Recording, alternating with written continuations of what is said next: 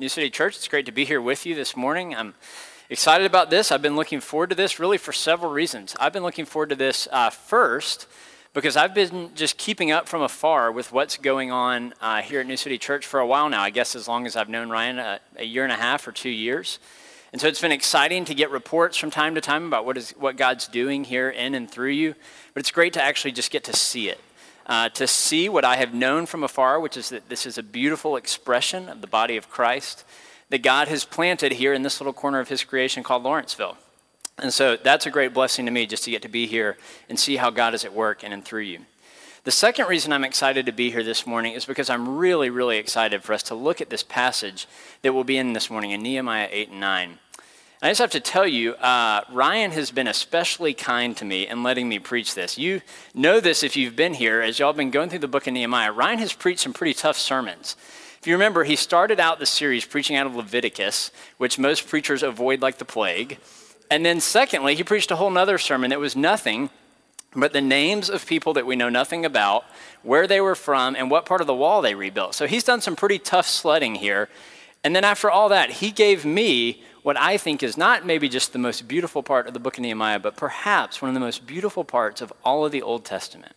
So I'm excited for us to get into it this morning. What I want to do is just pray quickly to that end before we get into the text. What I'll do is I'll pray.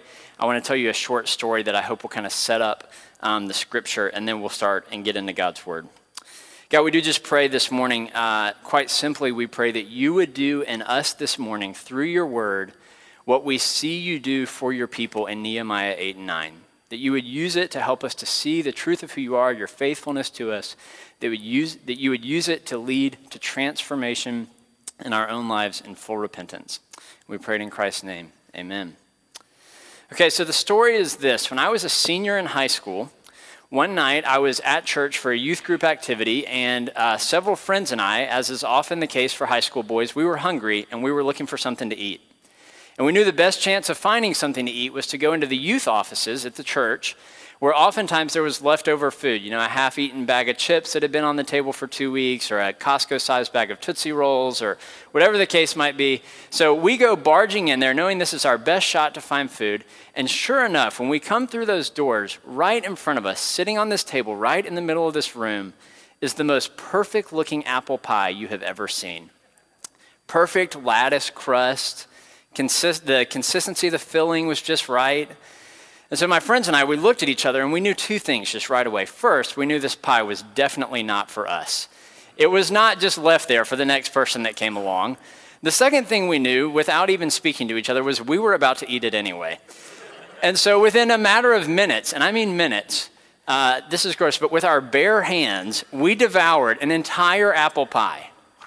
And then, so pleased with ourselves, we didn't even make any attempt to destroy the evidence. We just left the pie tin right where we had found it, a few little crumbs and filling left around it, and went on our way. Well, not surprisingly, several weeks later, we get wind that, surprise, surprise, the pie was for somebody else. It had been left there for a lady that volunteered with our youth group. So we knew what we had to do. We went and made an apology, and it was probably a little bit less than completely sincere. And we thought that was kind of the end of it. Well, several months go by, and we're again at church for some youth group activity, and the pie somehow comes up again. I don't know how, but it's obvious that this lady is still very, very upset that we ate this apple pie. And at this point, honestly, my friends and I, we got a bit defensive because we thought, okay, we shouldn't have done that. We grant you that, but it's been several months now, and it's an apple pie, and we can go buy you another one, and we'll try to make you another one if you want that. I mean, this is not something worth holding a grudge over for several months. Well, it was at this point that her husband, who we also knew pretty well, pulled us aside, and he explained to us that, in fact, this was not just any apple pie. You see, the thing is, this lady's family, for years and years, her family had owned some land up in Ellijay. They had a cabin there and some apple trees on the property, and so every year, the family would go up to the family property together. They would pick apples. Her grandmother would make a special apple pie with a secret family recipe for everyone in the family. It's already getting bad, right? Well, it gets worse. It just so happened that the year before this lady's grandfather had passed away.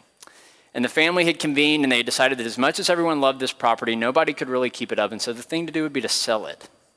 And so before selling it one last time, the whole family goes up to Elijah again, picks apples. The grandmother makes everybody one last apple pie with the secret family recipe, and we devoured it with our bare hands in minutes. As you can imagine, when we got the full picture here, when we saw the full context, when we saw everything that was kind of going on that had been hidden to us before, our response to her changed significantly. The tone of our response changed significantly. And what we're going to see here this morning is in a similar way in Nehemiah 8 and 9, the people of God look at God's word, they see something that had been hidden to them, or that they had forgotten, and it drastically changes their response to God. So what we're going to look for this morning is, as we get into this text, we're going to read through it fairly quickly and just kind of make some observations as we go. We're going to look for two things. One, first, when the people of God look at God's word, how do they respond? And then why do they respond that way? Or to keep the language even more simple, I like simple language. We're basically just going to look at what do the Israelites do and what do the Israelites see that prompts that response. So what do they do and what do they see? And then after we've seen that in the text, we'll apply it to ourselves by saying, when we look at this passage, what do we see and what do we do? So that's where we're going this morning. If you will, look at the screens with me. We'll begin to read this text. We're going to start in Nehemiah chapter 8, verse 1. It says, "And all the people gathered as one man into the square before the water gate. And they told Ezra the scribe to bring the book of the law of Moses that the Lord had commanded Israel. So Ezra the priest brought the law before the assembly, both men and women, and all who could understand what they heard, on the first day of the 7th month.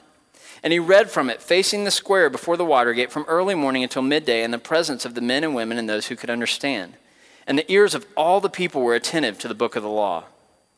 And Ezra the scribe stood on a wooden platform that they had made for the purpose.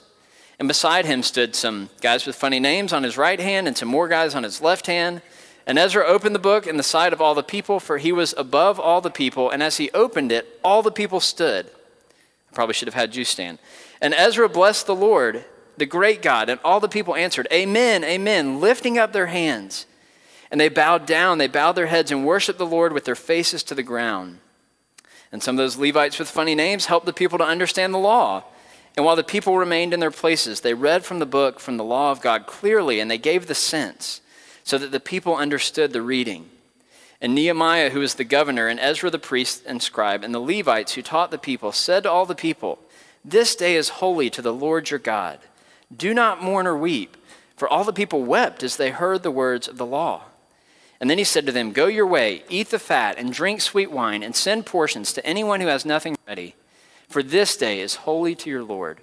And do not be grieved, for the joy of the Lord is your strength.' So the Levites calmed all the people, saying, 'Be quiet, for this day is holy. Do not be grieved.' And all the people went their way to eat and drink and send portions and to make great rejoicing, because they had understood the words that were declared to them." Now you have to understand that in the book of Nehemiah, this is really the high point of the whole book. Y'all have been going week by week and hearing how they were building this wall, and then at the end of chapter 6, the wall is finally completed, the work is done. Chapter 7, it lists the names of all the people who have come back to live in Jerusalem again. And then when we get here to chapter 8, this is the culmination of all their work, this chance for all the people to gather in one place and hear the word of the Lord. Now, why is this such a big deal? Why has everything been leading to this? Well, the reason is because nobody could get the Bible app on their phones to work, and so they couldn't read God's word.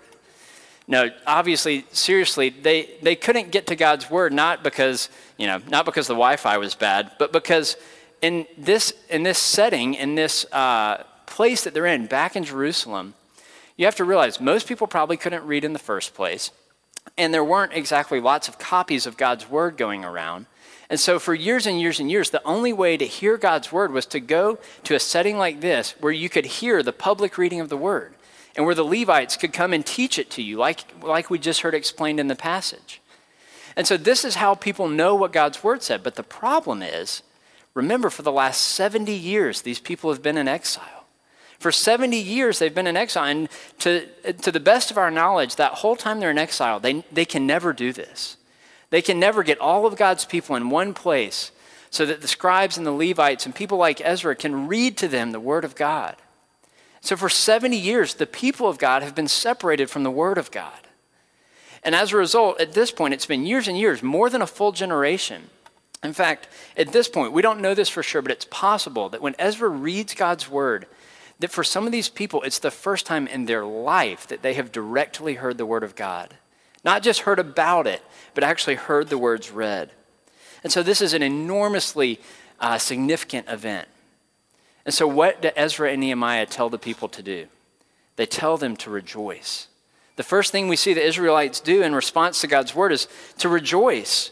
And it's interesting, the text tells us that for some reason the people were grieved. It doesn't say exactly why. We remember this is an ancient Middle Eastern setting. These aren't, stoic white North Americans here in the text, so they could be crying for any number of reasons. It doesn't really say exactly why. But it says the people are grieved, and Ezra and Nehemiah tell them, no. This is something to celebrate. This is something to rejoice about. And not just by yourself, but make sure everyone is in on the celebration. So that's the first thing that we see the people of Israel do, the first way they respond. The second way, getting back into the text here, we see starting again in verse 13. It says, on the second day, the heads of the fathers' houses of all the people, with the priests and the Levites, came together to Ezra the scribe in order to study the words of the law. And they found it written in the law that the Lord had commanded by Moses that the people of Israel should dwell in booths during the feast of the 7th month, and that they should proclaim it and publish it in all their towns and in Jerusalem, go out in the hills and bring branches of olive, wild olive, myrtle, palm, and other leafy trees to make booths, as it is written. So the people went out, and they brought them, and they made booths for themselves, each on his roof, and in the courts, and in the court of the house of God, and in the square of the water gate, and the square at the gate of Ephraim. And all the assembly, all those who had returned from captivity made booths, and lived in the booths. For from the days of Jeshua the son of Nun to that day, the people of Israel had not done so. And there was very great rejoicing. And day by day, from the first day to the last day, he read from the book of the law. They kept the feast 7 days, and on the 8th day there was a solemn assembly according to the rule. So what we see is on this first day, they study the book of the law for a half a day. And then Ezra and Nehemiah say, this is great, go and rejoice. They come back the next day. They study the book of the law again for a whole half of a day. And what they see the second day when they're studying God's word is that there's this forgotten commandment. God had told his people, hey, in the 7th month, you're supposed to celebrate this certain festival and do it in this certain way.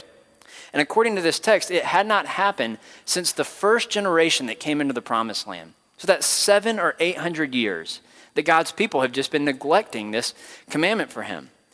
And so what do these people do? They immediately obey. The second thing we see them do is in response to God's word, they obey.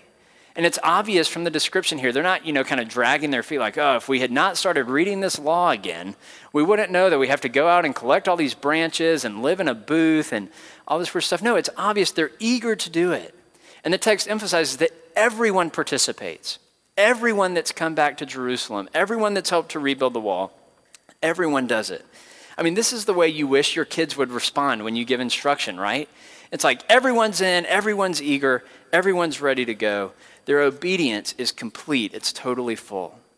So we see they rejoice, and then we see they obey. And then the last thing we see them do begins in chapter 9 and verse 1. It says, now on the 24th day of this month, the people of Israel were assembled with fasting and in sackcloth, and with earth on their heads, and the Israelites separated themselves from all foreigners and stood and confessed their sins and the iniquities of their fathers. And they stood up in their place and read from the book of the law of the Lord their God for a quarter of the day. And for another quarter they made confession and worshiped the Lord their God.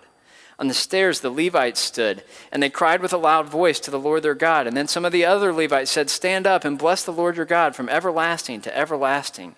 Blessed be your glorious name, which is exalted above all blessing and praise. So we see now this has been going on for almost a month. The people gathering every day to spend a whole half of the day learning from the word of the Lord. And so they do it on the first day, and they rejoice, and they do it on the second day, and they obey. They observe this feast for a whole week. And now they've been doing it for 24 days, and what we see here is that after 24 days, they have now seen what God's word has instructed, and they've compared it to the life that they have been living. And the only thing they can do is to confess and repent, to come before God and to say, we have not been living up to what you have prescribed for us, what you would have for us, what would be for our own good. What they see is that, in fact, they didn't even know how wrongly they were living. They haven't had the word of the Lord. And so their ancestors, their parents' generation and their grandparents and great-grandparents, all of these generations had strayed from God. They had gone their own way. And they had led their children away as well. And so now their children are reading God's word and they're convicted by their own sin. But the amazing thing to me is the fact that it's their ancestors who led them astray. Instead of using that as an excuse for their disobedience, they choose to confess their own sin and the sin of those that came before them. I think if I had been there, I would have said, God, I'm glad to have your word, and I'm sorry that I haven't been living according to it, but I don't know what you could have expected, because look at all these generations before me. I was just doing what I saw others do, right?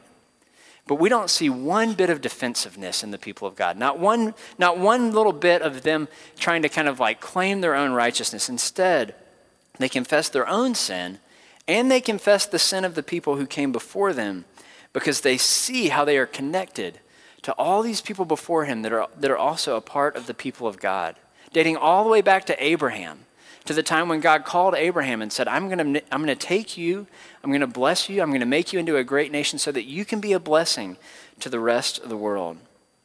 And so what we see in the rest of this chapter, and the rest of chapter 9, is the way that the people of Israel repent.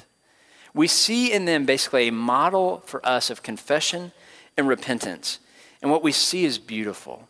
What we see is that the way that they repent is that they recount their own history, the history of the people that they are a part of, in such a way that highlights God's faithfulness to them in contrast with their continual unfaithfulness in response to him. And they do it in complete transparency. So what we're going to do is we're going to read through this prayer of confession that takes up the rest of this chapter. And I warn you, it's a little bit lengthy, so we're going to take it in chunks. But I want you to hang in there, try to listen well to what this text says, because I'm willing to guess that for almost everyone here, you've had the thought at some point, I really wish I understood the Old Testament better. What exactly is the relationship between God and his people in the Old Testament? It gets so confusing. There's so many characters and it spans such a long time. How can I really understand the nature of the relationship between God and his people? I will tell you that throughout the history of all of Christian scholarship, there has never been a better summary of the Old Testament written than the verses we're about to read. It is a beautiful depiction of what we see from the beginning of Scripture all the way until this point in Nehemiah, of how God has loved and been faithful to his people. And so we pick it back up here in verse 6 when it says, this is Ezra speaking, praying a prayer of confession on behalf of the people. He says, "You are the Lord, you alone. You have made heaven, the heaven of heavens, and with all their host, the earth and all that is in it, the seas and all that is in them, and you preserve all of them, and the host of heaven worships you." So he begins where the Bible begins, with this unbelievable claim that the God who has made a covenant promise to this tiny little insignificant group of people called Israel is actually, it's not just their local deity, he's actually the God of all creation. He's the creator of all things. He goes on in verse 7, he says, "You are the Lord, the God who chose Abram and brought him out of Ur of the Chaldeans and gave him the name Abraham. You found his heart faithful before you, and you made with him a covenant to give to his offspring the land of these other nations, all of those other nations, and you have kept your promise, for you are righteous." Now, as I said a minute ago, the fact that the people are standing where they are, that God's people are back in Jerusalem, inside the wall, reading God's word, this is the very fulfillment of the promise that was given to Abraham. When God told Abraham, "I'm going to make you into a great nation. I'm going to give your people this amazing land so that you can then be a blessing to all the world." Well, the fact that they're there and the fact that they've actually come back there after exile is the fulfillment of God's promise. They move on from there to what's the defining event in the history of God's people, the Exodus. It picks up in verse 9. Ezra says, "You saw the affliction of our fathers in Egypt, and you heard their cry at the Red Sea, and performed signs and wonders against Pharaoh and all his servants and all the people of his land, for you knew that they acted arrogantly against our fathers. And you made a name for yourself, as it is to this day.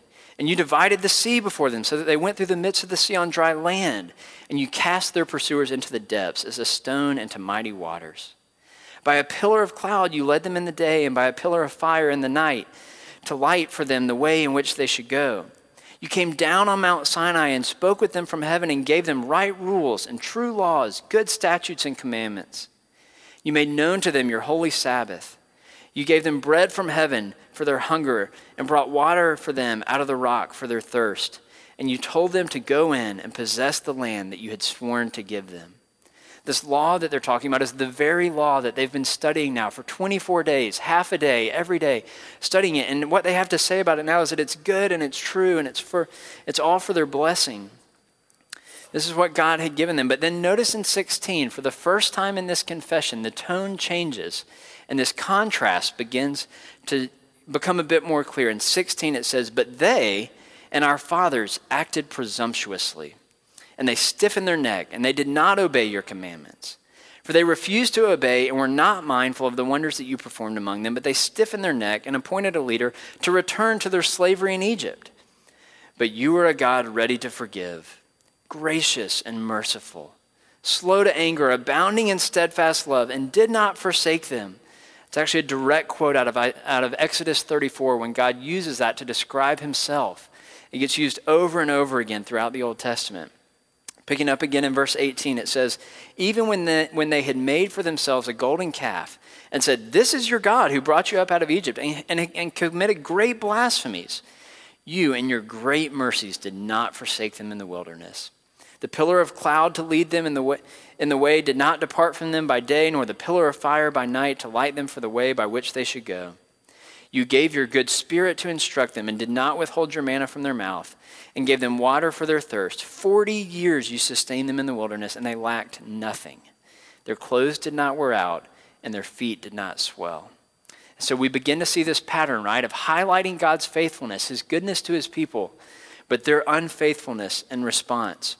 Picks up again here in verse 22. It describes the events that we know of through the book of Joshua. It says you gave them kingdoms and peoples, allotted to them every corner. So they took possession of the land of Sihon, king of Heshbon, and the land of Og, king of Bashan. You multiplied their children as the stars of heavens, and you brought them into the land that you had told their fathers to enter and possess. So the descendants went in and possessed the land, and you subdued before them the inhabitants of the land, the Canaanites, and gave them into their hand with their kings and peoples of land, that they might do with them as they would. And they captured fortified cities and a rich land and took possession of houses full of all good things, cisterns already hewn, vineyards, olive orchards, and fruit trees in abundance. So they ate and were filled and became fat and delighted themselves in your great goodness. But then here comes that contrast again in verse 26. Nevertheless, they were disobedient and they rebelled against you. And they cast your law behind their back and they killed your prophets who you warned them in order to turn them back to you. And they committed great blasphemies. Therefore you gave them into the hand of their enemies who made them suffer. And in the time of their suffering they cried out to you and you heard them from heaven. And according to your great mercies you gave them saviors who saved them from the hand of their enemies.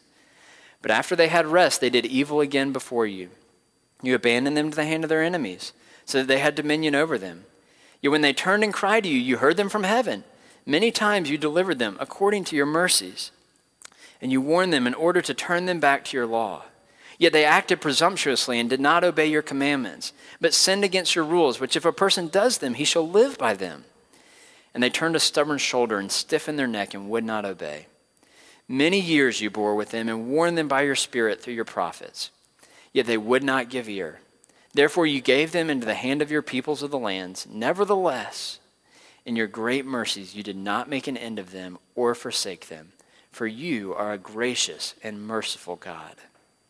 That section is basically a summary of everything in the Old Testament in the book of Judges, 1st and 2nd Samuel, 1st and 2nd Kings. This pattern that happens over and over and over again where God's people turn their back on him and they go their own way. And then they suffer the consequences of their sin and they cry out to God and he comes and he rescues them. Things go well for a while and then the cycle repeats itself over and over again. And the people see that this is happening, and they see that this is what they're living out themselves, right? The fact that they spent those 70 years in exile was a result of their disobedience. But now yet again, God has been merciful. He's brought them back into the land. He's protected them while they've rebuilt the wall, and so now they're there again. And so with all this in place, here's how it closes. 32 to the end here. See how God's people address God in the midst of their current circumstance. Ezra says, now therefore our God, the great, the mighty, and the awesome God who keeps covenant and steadfast love, let not all the hardship seem little to you that has come upon us, upon our kings, our princes, our priests, our prophets, our fathers, and all your people, since the time of the kings of Assyria until this day. Yet you have been righteous in all that has come upon us, for you have dealt faithfully and we have acted wickedly. Our kings, our princes, our priests, and our fathers have not kept your law or paid attention to your commandments and your warnings that you gave them. Even in their own kingdom and amid your great goodness that you gave them, and in the large and rich land you set before them, they did not serve you and turn from their wicked works. Behold, we are slaves this day in the land that you gave to our fathers to enjoy its fruit and its good gifts. Behold, we are slaves, and its rich yield goes to the kings whom you have set over us because of our sin. They rule over our bodies and over our livestock as they please. We are in great distress. Because of all this, we make a firm covenant in writing. On the sealed document are the names of our princes, our Levites, and our priests. You know what this moment is like for Israel? This is like that moment that almost everyone has kind of sometime in early adulthood when they realize that that one rule or that one set of rules that they just hated growing up, that rule that just seemed like the bane of their existence, was actually for their good. And they have all of a sudden this new perception where they can see things more clearly and they think, oh my goodness, I'm so glad that my parents did not let me go my own way. I'm so glad they enforced that rule. I'm so glad they put up with me when I continued to be disobedient, that they continued to enforce it over and over and over again, because if I could have gone my own way, I just would have destroyed my life. That's the moment that Israel is happening here when they realize that, oh my goodness, God in his righteousness has been disciplining us out of his love for us so that he can continue to be faithful to us as he's promised to be. And so what they do as a result is they reaffirm this covenant with God, and they do so by rejoicing and obeying and repenting. You know, it's remarkable. I mentioned earlier that Ryan started this series out with Leviticus 26. And if you go back later today, I would love to read it right now, but I think I've pushed my luck on how much we can read in one sermon. So go back later today, look up Leviticus 26, and you will be amazed that what we read in Nehemiah chapter 9 is exactly what God promised his people would happen. That they would disobey and go their own way, that he would have to discipline them in love, that they would cry out to him for mercy, and that he would come, that he would not forsake him. He would not forsake them, but he would return in his faithfulness. And so the thing that the people see here, remember we said we're going to look for what Israel does and then what they see. The thing that Israel sees that motivates their rejoicing and their obedience and their repentance is they see the faithfulness of God. They see the astounding, unrelenting faithfulness of God, who through all the generations, every time they turned their back on him, he would not forsake them. He would not let them go their own way. But he remained faithful to them as his people and faithful to his own word, that he would use them to be a blessing to the nations. The question then turns to us. In this text, what do we see? What do we see in remembering how God interacted with his people thousands of years ago? What difference does it make for us? What we see is that it is only because of God's faithfulness to his people that we now know him. It's only because of God's faithfulness to his people that we now know him, because if God had forsaken these people, that's the end of the story. But instead, through this little ragtag bunch that Nehemiah and Ezra have in Jerusalem, eventually God raises up the greatest ever sign of his faithfulness in his son. And not only that, it's through his son, through the death and resurrection of Christ, that he deals with our perpetual unfaithfulness.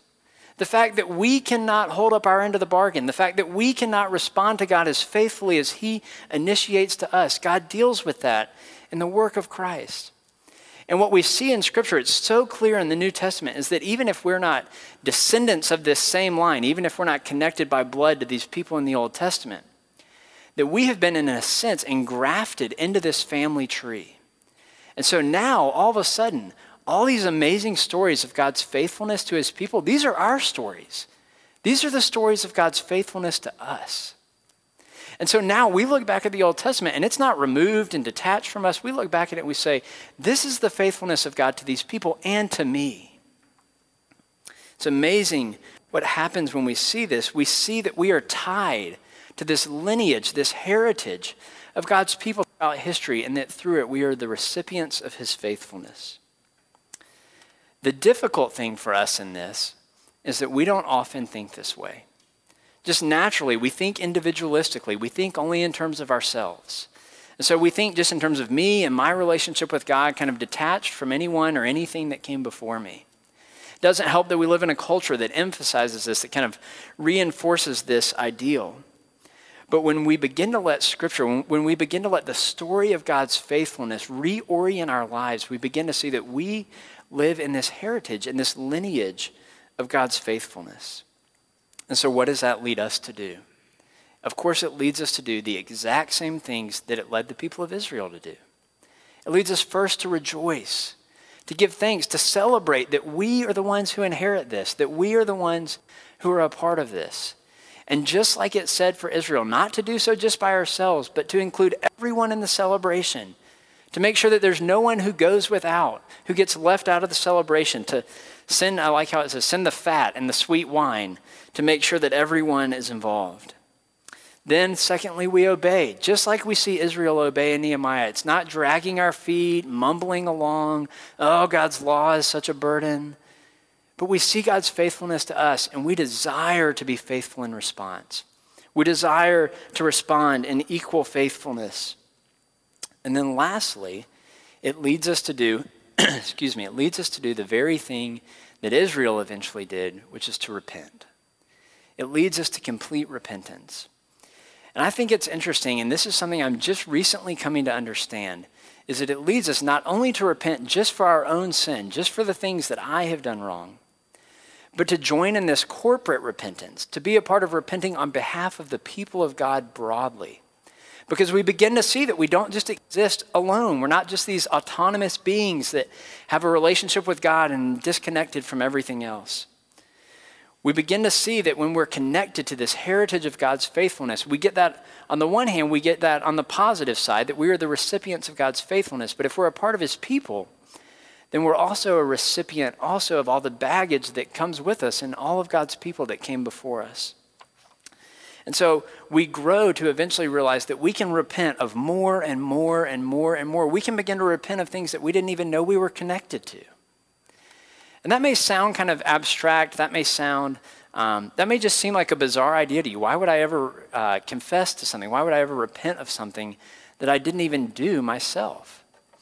But I'll tell you one of the main ways that I've been learning about this recently. I've been learning about it in the context of the denomination that our church is a part of. One of the ways that your church, New City Church, and my church, Brookhaven Pres, are connected is that we're a part of the same denomination. It's called the Presbyterian Church in America. So you may be sitting here thinking, God, they didn't put that in the name. I didn't know this is Presbyterian Church or whatever, but sorry, it is. And there's a lot of good things about being in a denomination, even though that's not always people's perspective. But if you don't know much about it, our denomination is a relatively young, relatively small, in the big picture of things, relatively insignificant denomination that God has, in his providence, formed together here in this little part of the world. Our denomination was founded in 1973, and so when I say young, that's all things considered, pretty young.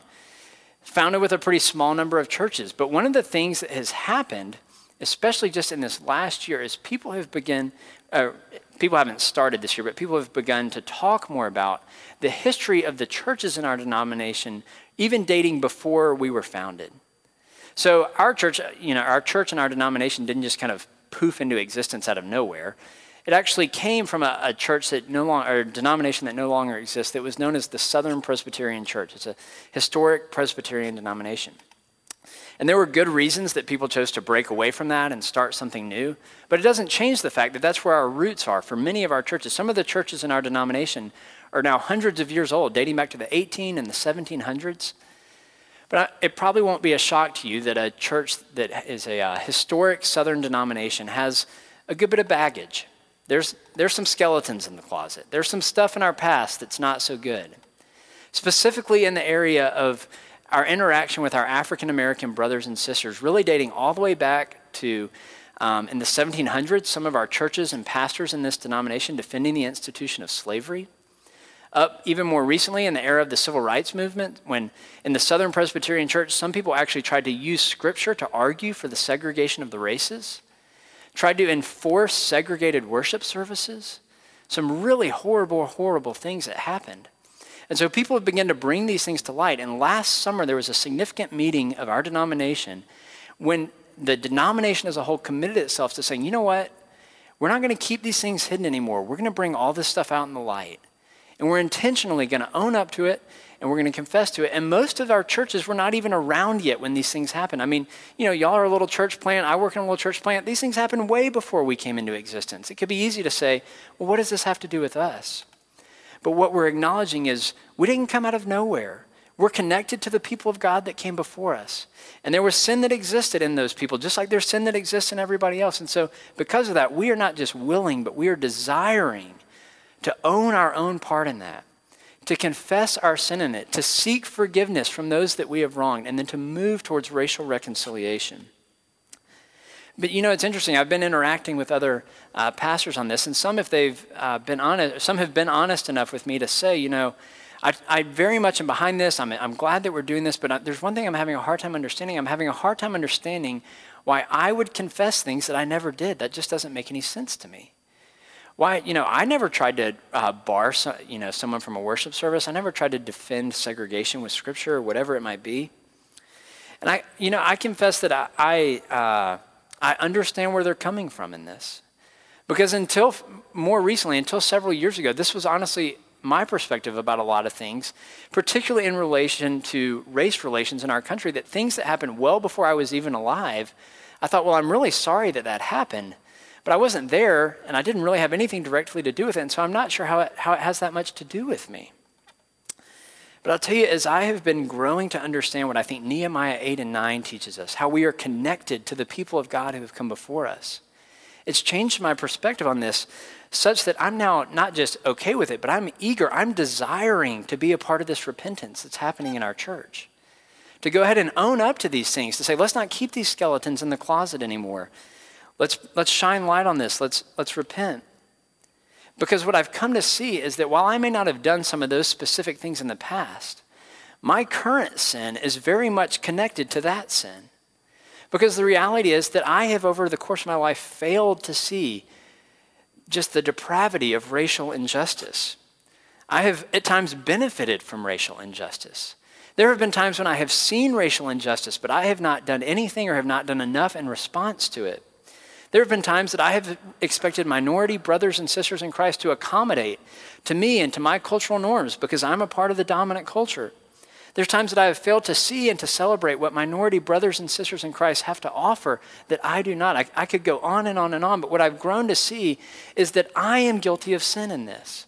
And even though I may not be guilty of everything, my sin is connected to that sin. And so the appropriate thing for me to do and for us to do is just to confess all of it, to repent of all of it, to say, Lord, would you have mercy? You've been faithful to us when we have been unfaithful to you. Would you have mercy on us? And the reason we can do it is because we know in God's faithfulness that he will have mercy, that we're not claiming our own righteousness, that we're not having to defend ourselves, but that he is our righteousness on our behalf. If I can just close, I would close with this. I would close by just posing the question to you as New City Church. What would this look like for you? You're in a similar position to my church. You're young. You haven't been around that long. You haven't been in this community that long. But what would it look like to see and to understand that you are connected to the people of God that have come before you, in the good and in the bad, in God's faithfulness to them and in their unfaithfulness in response? And where would there be opportunities for you to similarly confess and repent? Maybe it's to be a part of what our denomination is doing and to take some part in that. Another thing I would suggest might be an answer is something that Ryan mentioned a few weeks ago. To realize that you are connected to the work that God has been doing here in Lawrenceville since long before you got here. And that has good and bad aspects to it. I know because I spend every day in a church planting context too, it can be so easy to fall into thinking that, well, God has called us here, and now that we're here, now God's really on the move. Now God's really at work here. But we know better than that, right? We know that's not true. We know that God's been at work here for years and years and years before us, and by his grace, he has planted this little work here and allowed you to be a part of what he's doing. That happened way before you were here. It'll continue way after you're gone. But what would it look like to say, we want to know. We want to know how Christians who have come before us have hurt people here, have wronged people here, and we want to confess. We want to repent. We want to be a part of that. Not to manipulate, not to anything like that, but because we are compelled by seeing God's faithfulness to us, to his people, who are never as faithful as he is in response. So let me close just by praying to that end for you and for me and for your church and for mine. God, we thank you for your word. For Nehemiah 8 and 9, that was a lot to try and sort through and digest in one quick shot this morning. But we pray that you would use the power of your word through the power of your Spirit to transform our hearts and our minds and our lives. God, would you give us clarity to see where we can confess and repent? Would you help us to see where not only are we the heirs of your incredible faithfulness, but where we are connected to your people who have not always been faithful before us, and where our sin is connected to their sin. And would you help us to repent with willing hearts, eager as we see the people of Israel in Nehemiah chapter 9, who are quick to rejoice, quick to obey, quick to repent. Would you make that true of us as well? We pray it in Christ's name. Amen.